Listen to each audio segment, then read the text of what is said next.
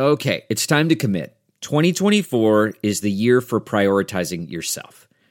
Begin your new smile journey with Byte, and you could start seeing results in just 2 to 3 weeks. Just order your at-home impression kit today for only $14.95 at Byte.com. Byte clear liners are doctor-directed and delivered to your door. Treatment costs thousands less than braces, plus they offer financing options, accept eligible insurance, and you could pay with your HSA, FSA.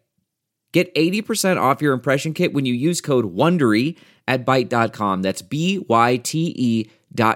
Start your confidence journey today with Byte.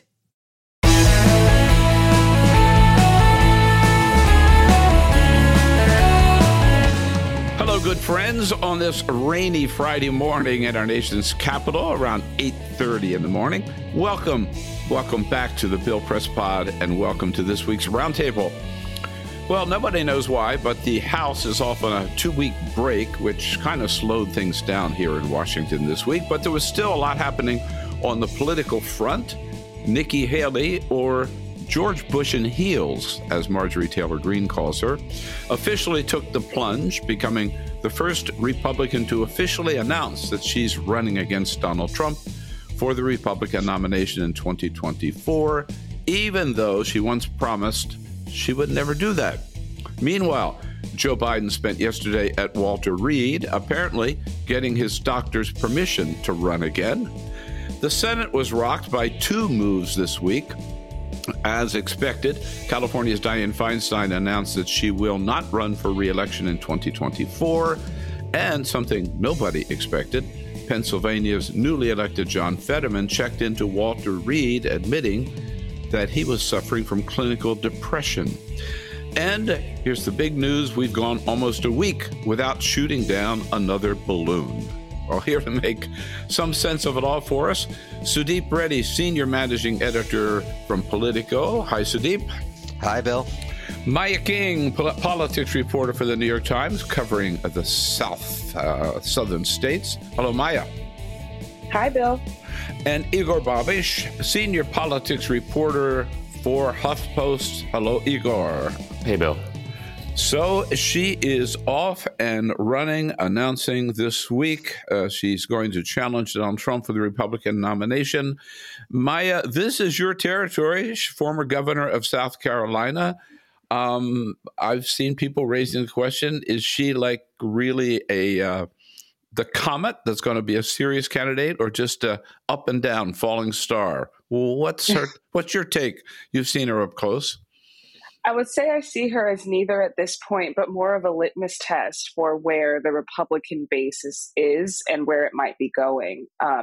One thing that's interesting that was reported about her first campaign launch was that, unlike a lot of Republican events of the last few years, what you did not see were lots of MAGA hats, lots of heavy-handed digs at Joe Biden and at the media, lots of sort of raucous and almost anti-lowercase Democratic behavior at her event. It was a lot more muted, and just it seemed that she was sort of going for a more civil approach to politics.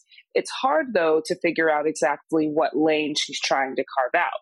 We saw on Thursday that she tried to go to the right of Governor Ron DeSantis on curriculums in school as they relate to gender, saying that shouldn't start until middle school, talking about gender in schools rather than, I think, in elementary school where Governor DeSantis is saying it should start. These are all little things, but I think that's just what we're paying attention to, since she is the first person to throw her hat in the ring outside to challenge President Trump. I am interested to see what her appeal to voters outside of South Carolina is going to be, and what lane she ends up carving out for herself that's clear enough that perhaps it gives her some steam. But also, one thing that she and others are going to have to really be mindful of is not splitting this sort of anti-Trump lane and then just handing the nomination to him, to the former president yet again. Well, that big question is, okay, what's the difference between you and Donald Trump, right? Why you over Donald Trump is one that Sean Hannity asked her this week. Sudeep, let's listen up and get your take on whether she clearly shows that difference. Here's that little exchange. If you had to delineate where, say, you and President Trump differ on issues, where would you start? The thought of me getting into the race makes the liberals' heads explode. And so I welcome it because it shows we're doing something right. You know, when it comes to what we're looking at now, listen to the first 20 minutes of your show. Look at everything that's wrong in this country and tell me we don't need new leadership. But the difference is we need new generational leadership. We have to leave the status quo. We have to leave this chaos behind. And we've got to start talking about the future. Sudeep, I think my follow-up would have been you didn't answer the question. Well, absolutely. Look, 4 years ago, we heard a clown car of Democrats saying we need generational change in politics, and we ended up with the oldest member running in the pool as president. And so that's kind of the same challenge that Nikki Haley has right now. When I saw her formally announced, I just kind of shrugged and said, hey, why not? Like, what does she have to lose right now? She clearly has not gotten a Trump nickname in her first 48 hours. So she's doing something right. He's obviously not taking her seriously, and that might create an opening for her to do some grassroots work and be prepared if Trump stumbles in some other way or gets indicted along the way, and that becomes a problem. But you look at the entire field of a dozen potential Republican candidates, and you think, okay, well, this would make an interesting cabinet for somebody who wins. But it's hard to see any of them emerging in this kind of political climate. Well, Igor, one of the things that she proposed in her announcement, part of her platform, is mandatory mental or physical mental health testing, rather, for any candidate over 75 running for office. Any doubt who she was talking about? She didn't mention any names. Well, clearly it was aimed at Trump because he is 75 years old. But, you know, that would encapsulate a lot of people. Biden, obviously, people on Capitol Hill, Mitch McConnell, Chuck Grassley, who are all above that age. You know, Lindsey Graham made a wisecrack after I mentioned this to him a couple days ago, saying that, you know, he doesn't think the limit should be 75. It should be a lot lower. It should be for anybody who's stupid enough to enter a presidential race. So he should know, right? He should know. Yeah, exactly. But, you know, listening to her speech, I think this call for a mental test may have been the only policy of substance that differentiated her from Trump. I don't think she mentioned anything really new there. Her argument boils down to a generational one, but substance-wise, I think that may have been it. And obviously, I don't think it was a serious one. So, Igor, just to stick with you there for a second, you mentioned Lindsey Graham. At one time, not so long ago, there was speculation about several Republican senators who would run in this primary. It doesn't look like it's turning out that way, right? Isn't Tim Scott the only one who's actually making any moves right now? Yeah, I think he may be getting ready to announce. At least he gave a speech in Iowa, and he's going to South Carolina as well. But Ted Cruz, Lindsey Graham, Josh Hawley. I would say they're all holding their fire. I don't know if they've fully ruled it out, but at the moment they're seeing what the field is going to develop like before jumping in. Rick Scott has said he's only running for re-election after getting mauled by both President Biden and Mitch McConnell over his plan. So I think people are still in the wait and see mode. Right. Well, Maya, one aspect of her announcement, which has gotten some attention, is the pastor that she chose and invited to give to open with a prayer at her event down in South Carolina. He's from San Antonio, John Hagee, who is about as far right as you can get among the TV preachers. He called the Supreme Court decision on gay marriage, making this the country of Sodom and Gomorrah. He also at one time sent that God sent Hitler to help Jews reach the promised land. And here is this extreme right-wing preacher giving this invocation. Not only that, Nikki Haley praising him. Here she is. I've got to give a shout out to the people who took the podium before me. To Pastor Hagee, I still say I want to be you when I grow up. Thank you. So, Maya, the point you were making, is she trying to appease the right without being herself too far to the right? Or this certainly says something about her campaign. It does. And I'll also say that Hagee was a staunch Trump supporter. So it felt also like maybe she was trying to make a play for that lane. And I think if you are a Republican, regardless of which lane you find yourself in or are trying to find yourself in, you have to make a play for evangelical Christians. I mean, that's just one of the most important voting blocks now on the right. However, John Hagee is a choice and is, I think, one of the more extreme leaders of that part of the base. I don't know. It's really hard to see again, sort of where Nikki Haley is trying to be and what lane she's trying to occupy. I also think about the fact that she was on the trail with a few events for Herschel Walker late last year, and a lot of people sort of scratched their heads in Georgia politics, saying, "Okay, is she trying to run for president? Is that why she's here with this really flawed candidate?" Or is she just trying to get to know sort of the grassroots base outside of South Carolina?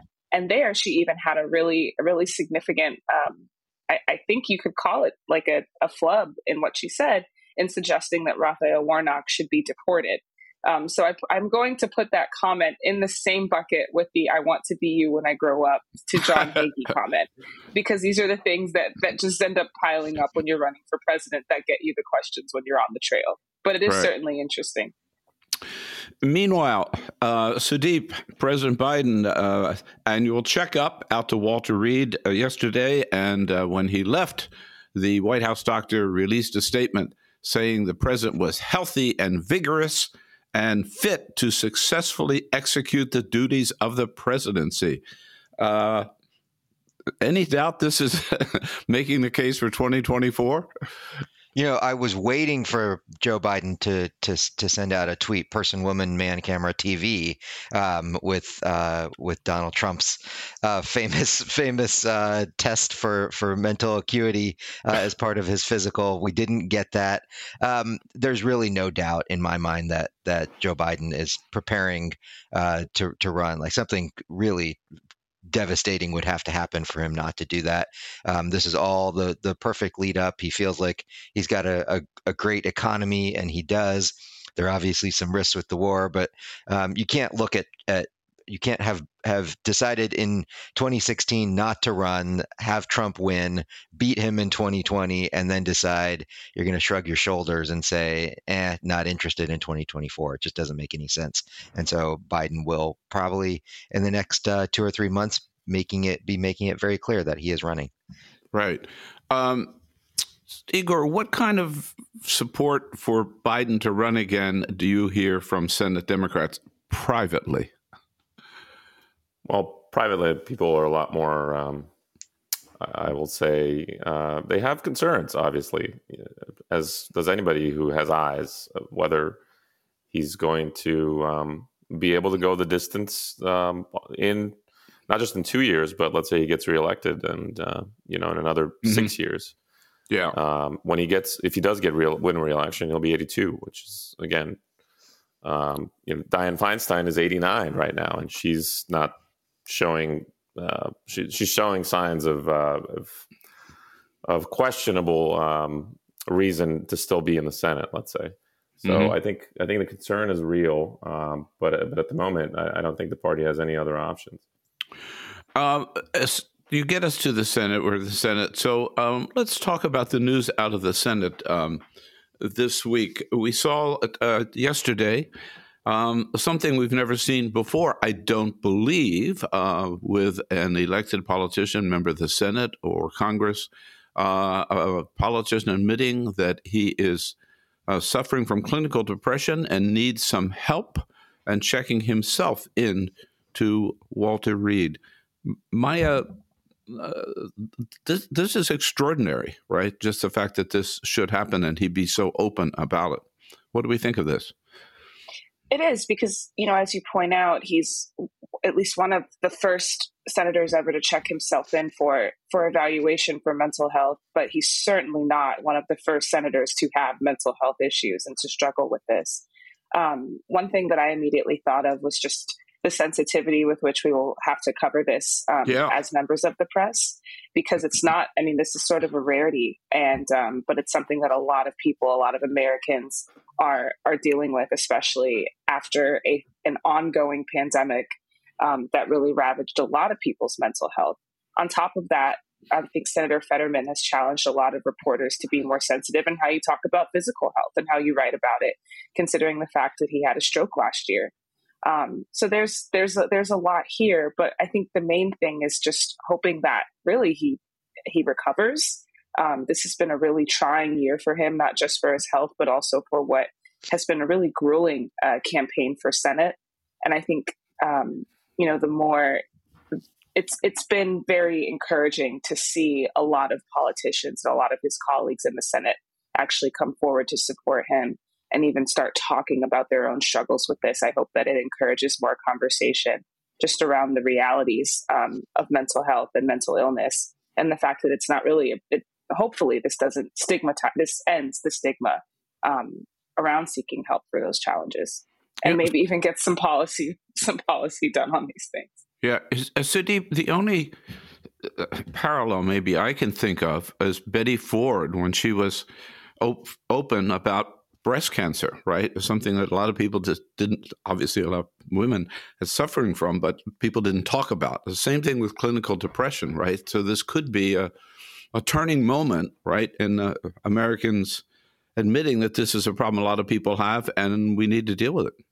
It can be, and I hope it is. It's an opportunity, and you've seen a number of senators. It should have been 99 of them. It wasn't, but it was dozens who actually spoke up and spoke out about how important it was to treat depression and other mental health challenges in this way. And so this will unfortunately obviously be overshadowed by questions about the Senate and the makeup of the Senate and the 51-49 split. But the opportunity here is for Senator Fetterman to come through this and speak openly and actually connect with the American people about something that affects every family in America in some way, and talk through it in a way that can be instructive and actually inspirational.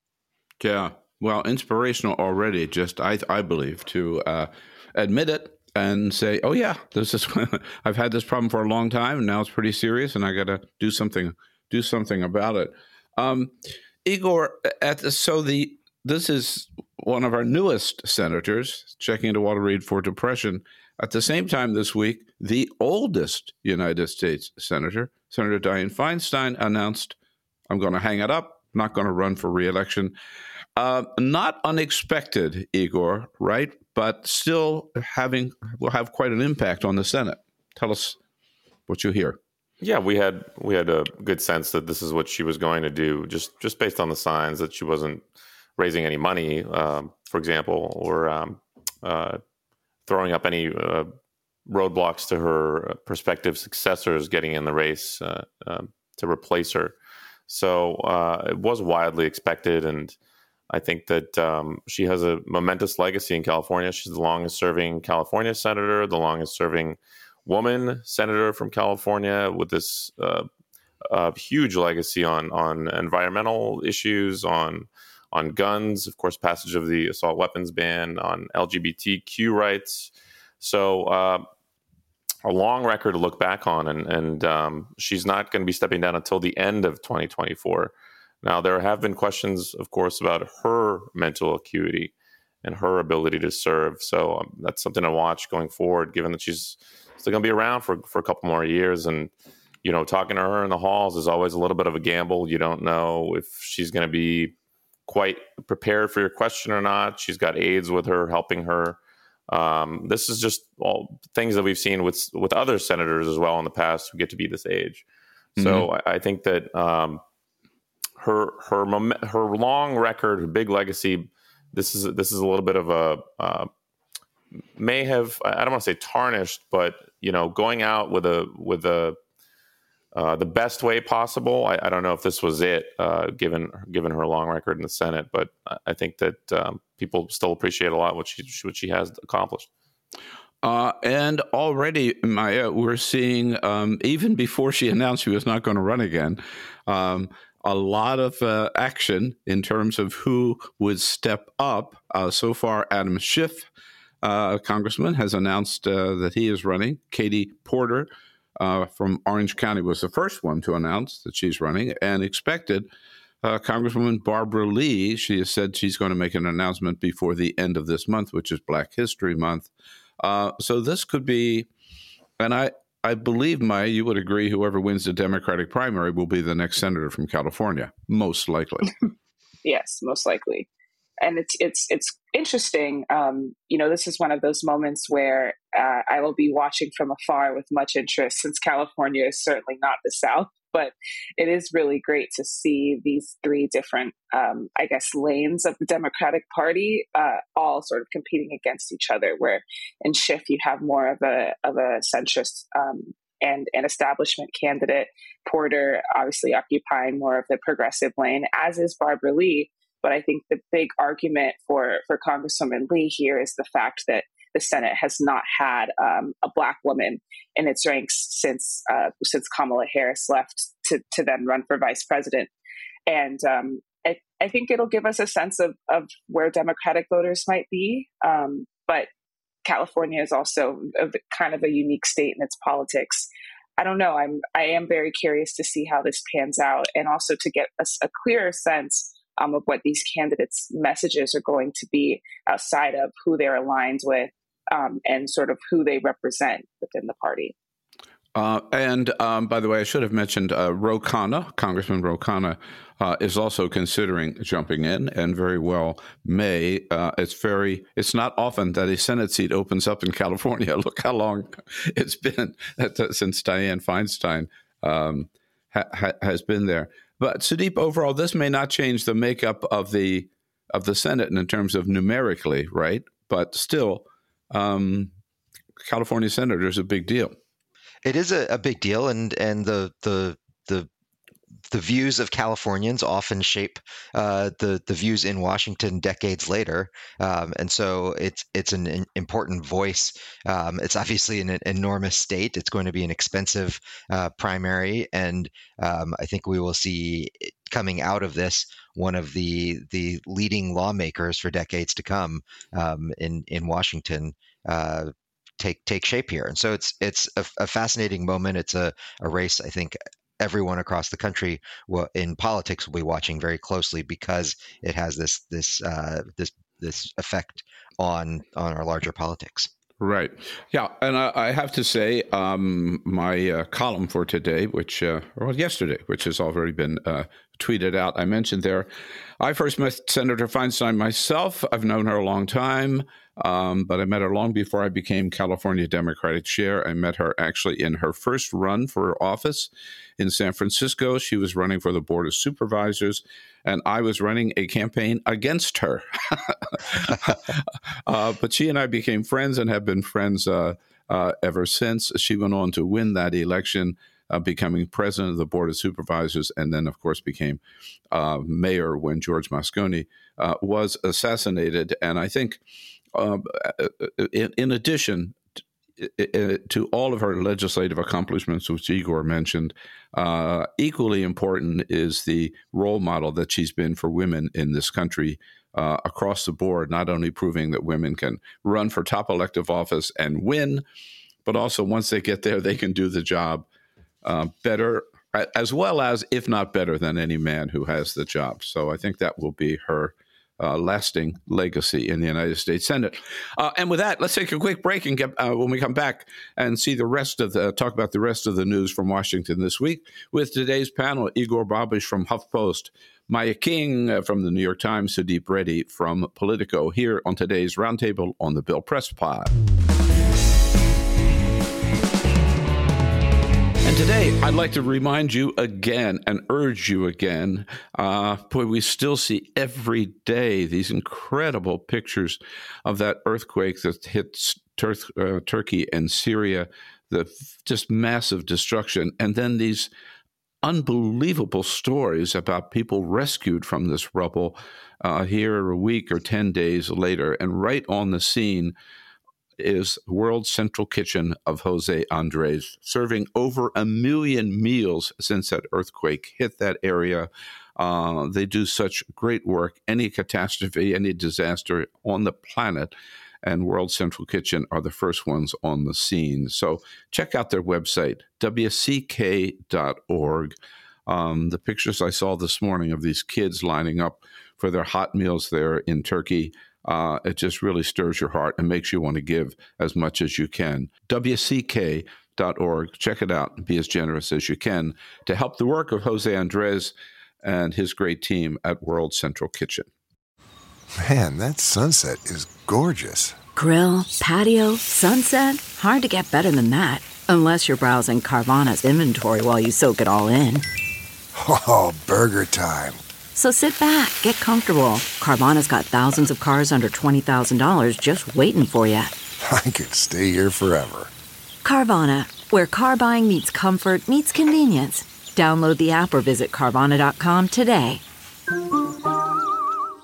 CarMax is putting peace of mind back in car shopping by putting you in the driver's seat to find a ride that's right for you. Because at CarMax, we believe you shouldn't just settle for a car. You should love your car. That's why every car we sell is CarMax certified quality, so you can be sure with upfront pricing that's the same for every customer. So don't settle. Find love at first drive and start shopping now at CarMax.com. CarMax, the way car buying should be. Okay, picture this. It's Friday afternoon when a thought hits you. I can spend another weekend doing the same old whatever, or I can hop into my all-new Hyundai Santa Fe and hit the road. With available H-Track all-wheel drive and 3-row seating, my whole family can head deep into the wild. Conquer the weekend in the all-new Hyundai Santa Fe. Visit HyundaiUSA.com or call 562-314-4603 for more details. Hyundai, there's joy in every journey.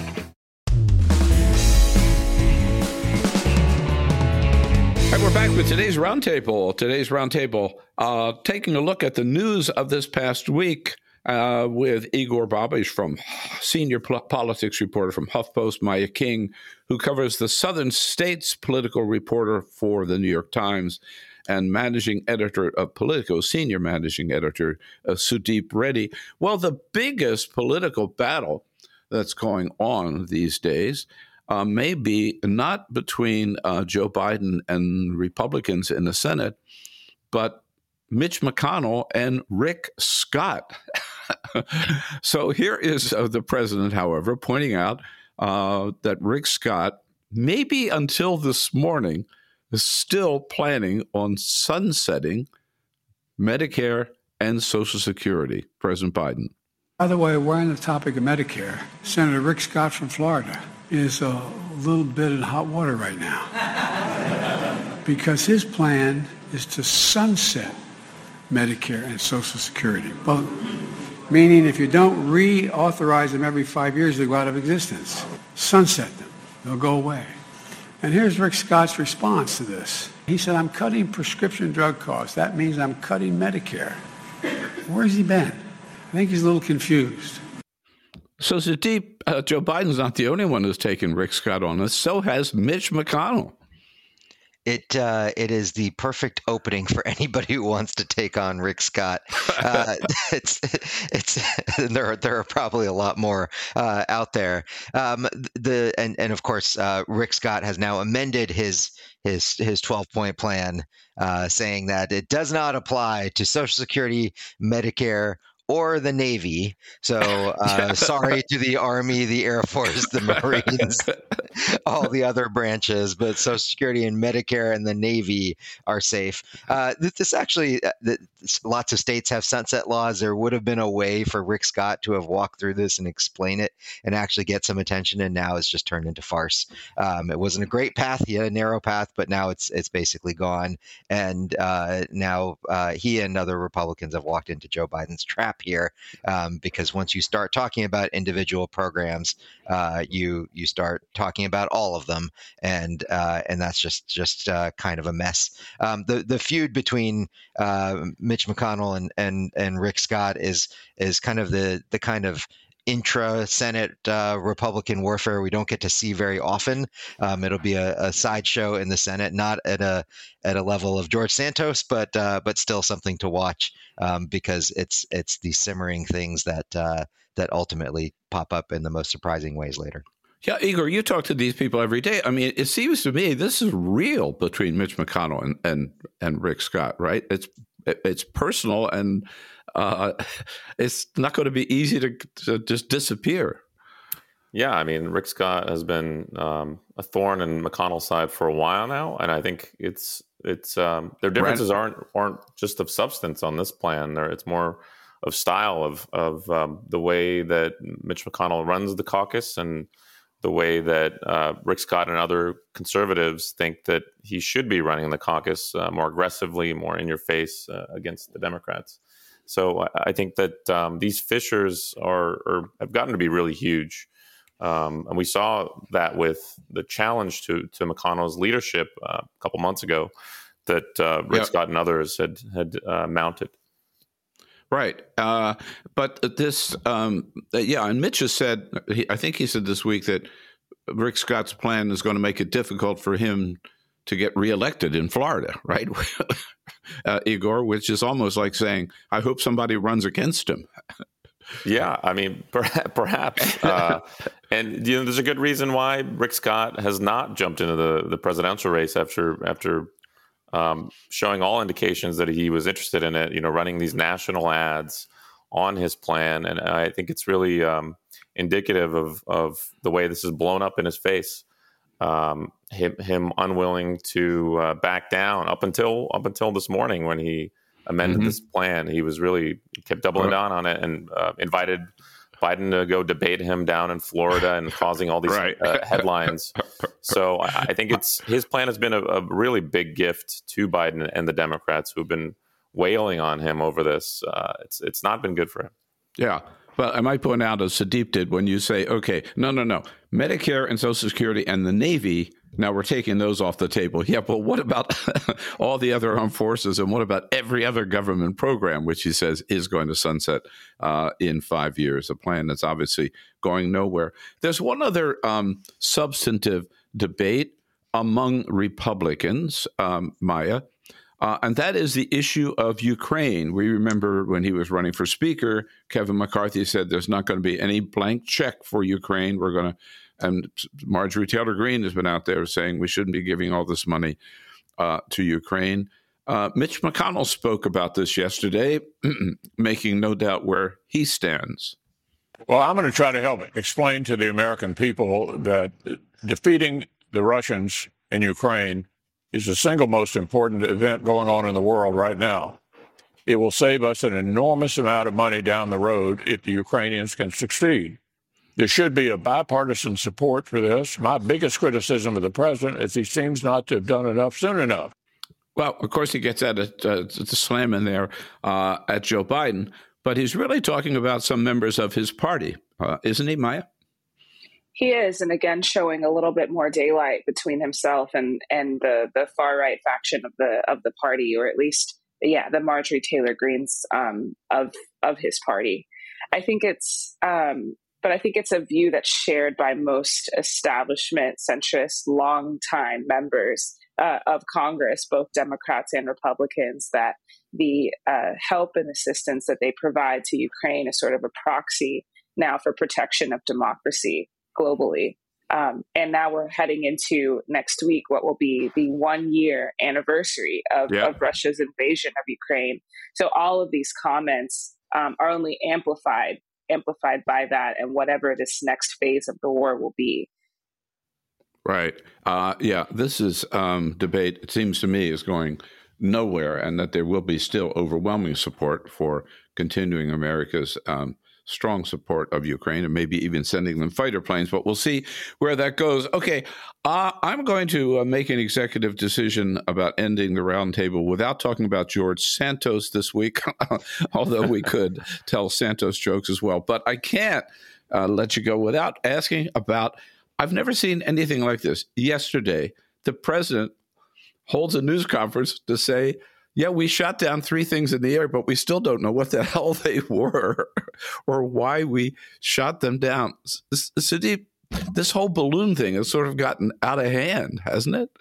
I'm just going to say this is my story of the week. Of all the things that have happened, it is so good. It has obviously gotten out of hand. It got out of hand early on with the Chinese balloon, but now everything that's up in the air suddenly becomes a threat. And the thing that I really love about this story is we don't know for sure yet, but when the hobby group that comes out and says this might have been my balloon, it's the Northern Illinois Bottle Cap Balloon Brigade, NIBBB.org, I believe. Their hobby club, and these balloons I've seen cost somewhere between $12 and $180 to send up into the air, and they've got these fantastic maps of these things floating around. We don't know for sure whether it is, but if it is, it's really such a great story that the U.S. military sent a $400,000 heat-seeking missile and the most elite special forces to go and try to find the remains of this little hobby balloon in the water and struggling to do it. And if you look into this organization, I think the youngest member is 11 or 12 years old, and he is going to have the best college admission essay of anybody when the time comes in a few years, because boy, what a story.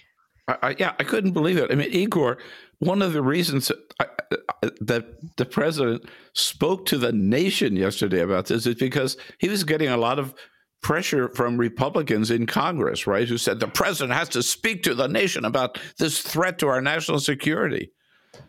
Yeah, I mean, the reason why he shot this thing down is because people were calling on him to shoot it down, at least the initial balloon. Yeah, right. And now that, these successive objects were shot down, a lot of the people in Congress who were saying we've got to shoot this thing down started saying, well, wait a minute, we don't know what it is. And, we've got to be more careful about what we're shooting down. So a lot of this is just politics at play. But it is stunning how the entire country, or at least our leaders, have gotten whipped up into a frenzy over this thing that by the Defense Department's admissions pose no real threat to our national security.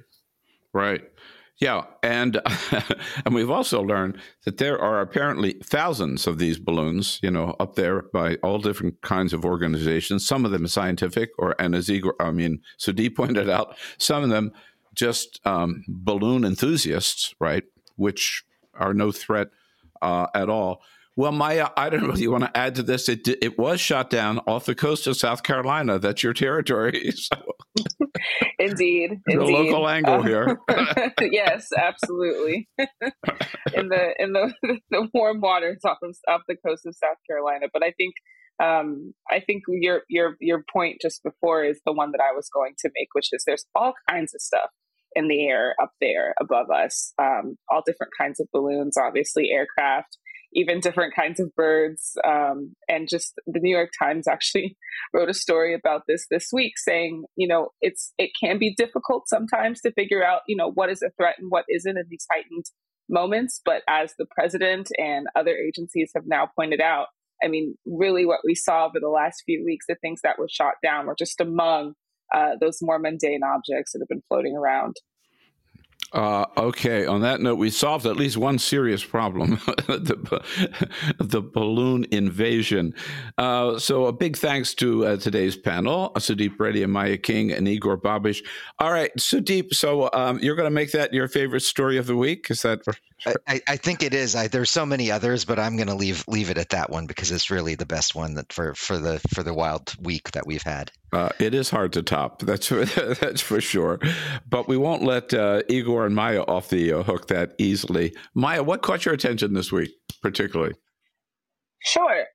So as I am physically based in New York for the next few weeks, I'll be returning to Atlanta very soon and have been following some of the news on the ground there. And one story that caught my attention is this ongoing conflict between residents of Atlanta, lots of activists in the Atlanta city government over what has been deemed Cop City, which is this huge plot of land just on the outskirts of Atlanta that will be used for police and other law enforcement agencies as training grounds, and also places to have events, places for people to live.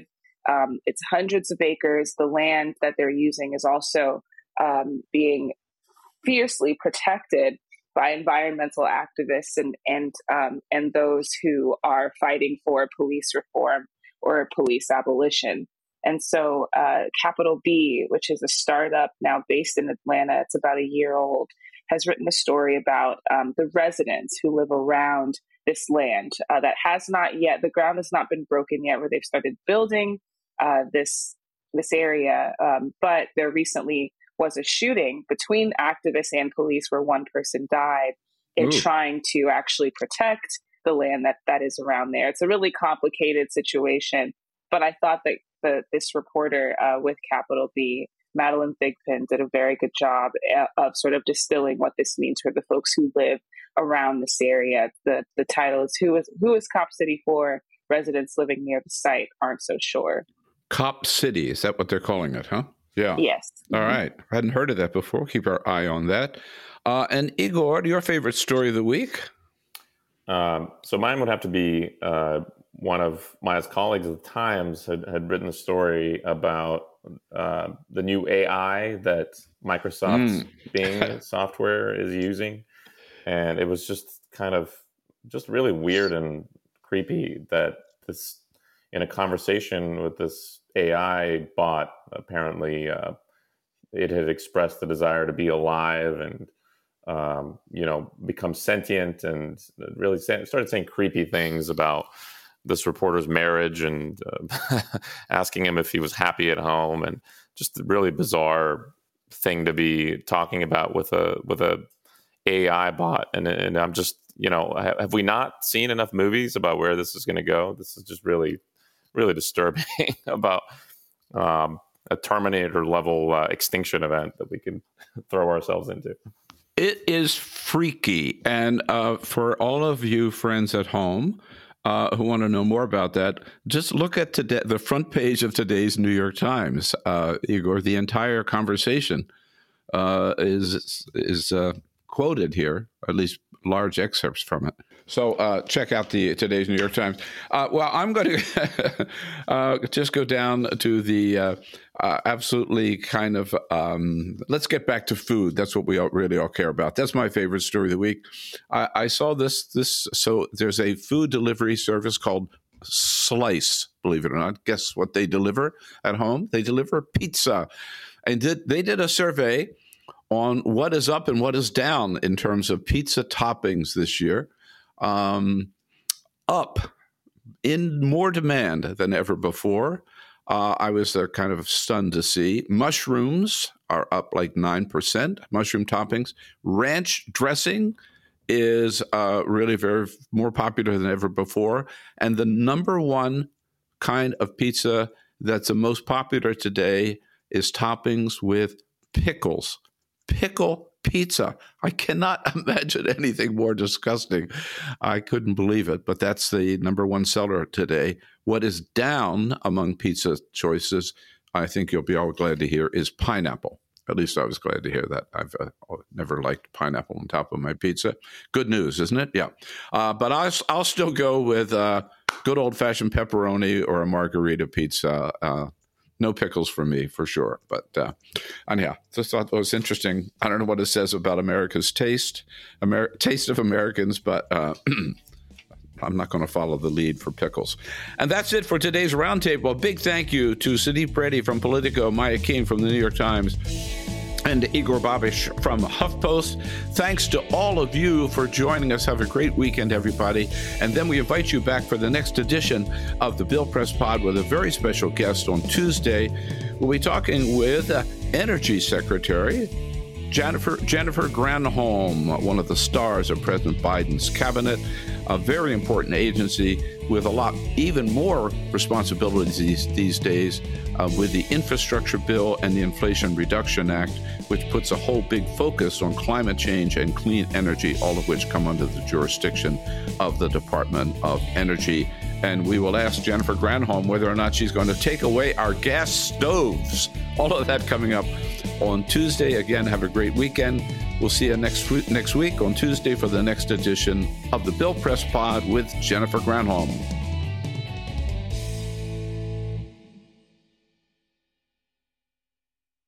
You know how to book flights and hotels. All you're missing is a tool to plan the travel experiences you'll have once you arrive. That's why you need Viator. Book guided tours, excursions, and more in one place. There are over 300,000 travel experiences to choose from, so you can find something for everyone. And Viator offers free cancellation and 24/7 customer support for worry-free travel. Download the Viator app now and use code Viator10 for 10% off your first booking in the app. Find travel experiences for you. Do more with Viator.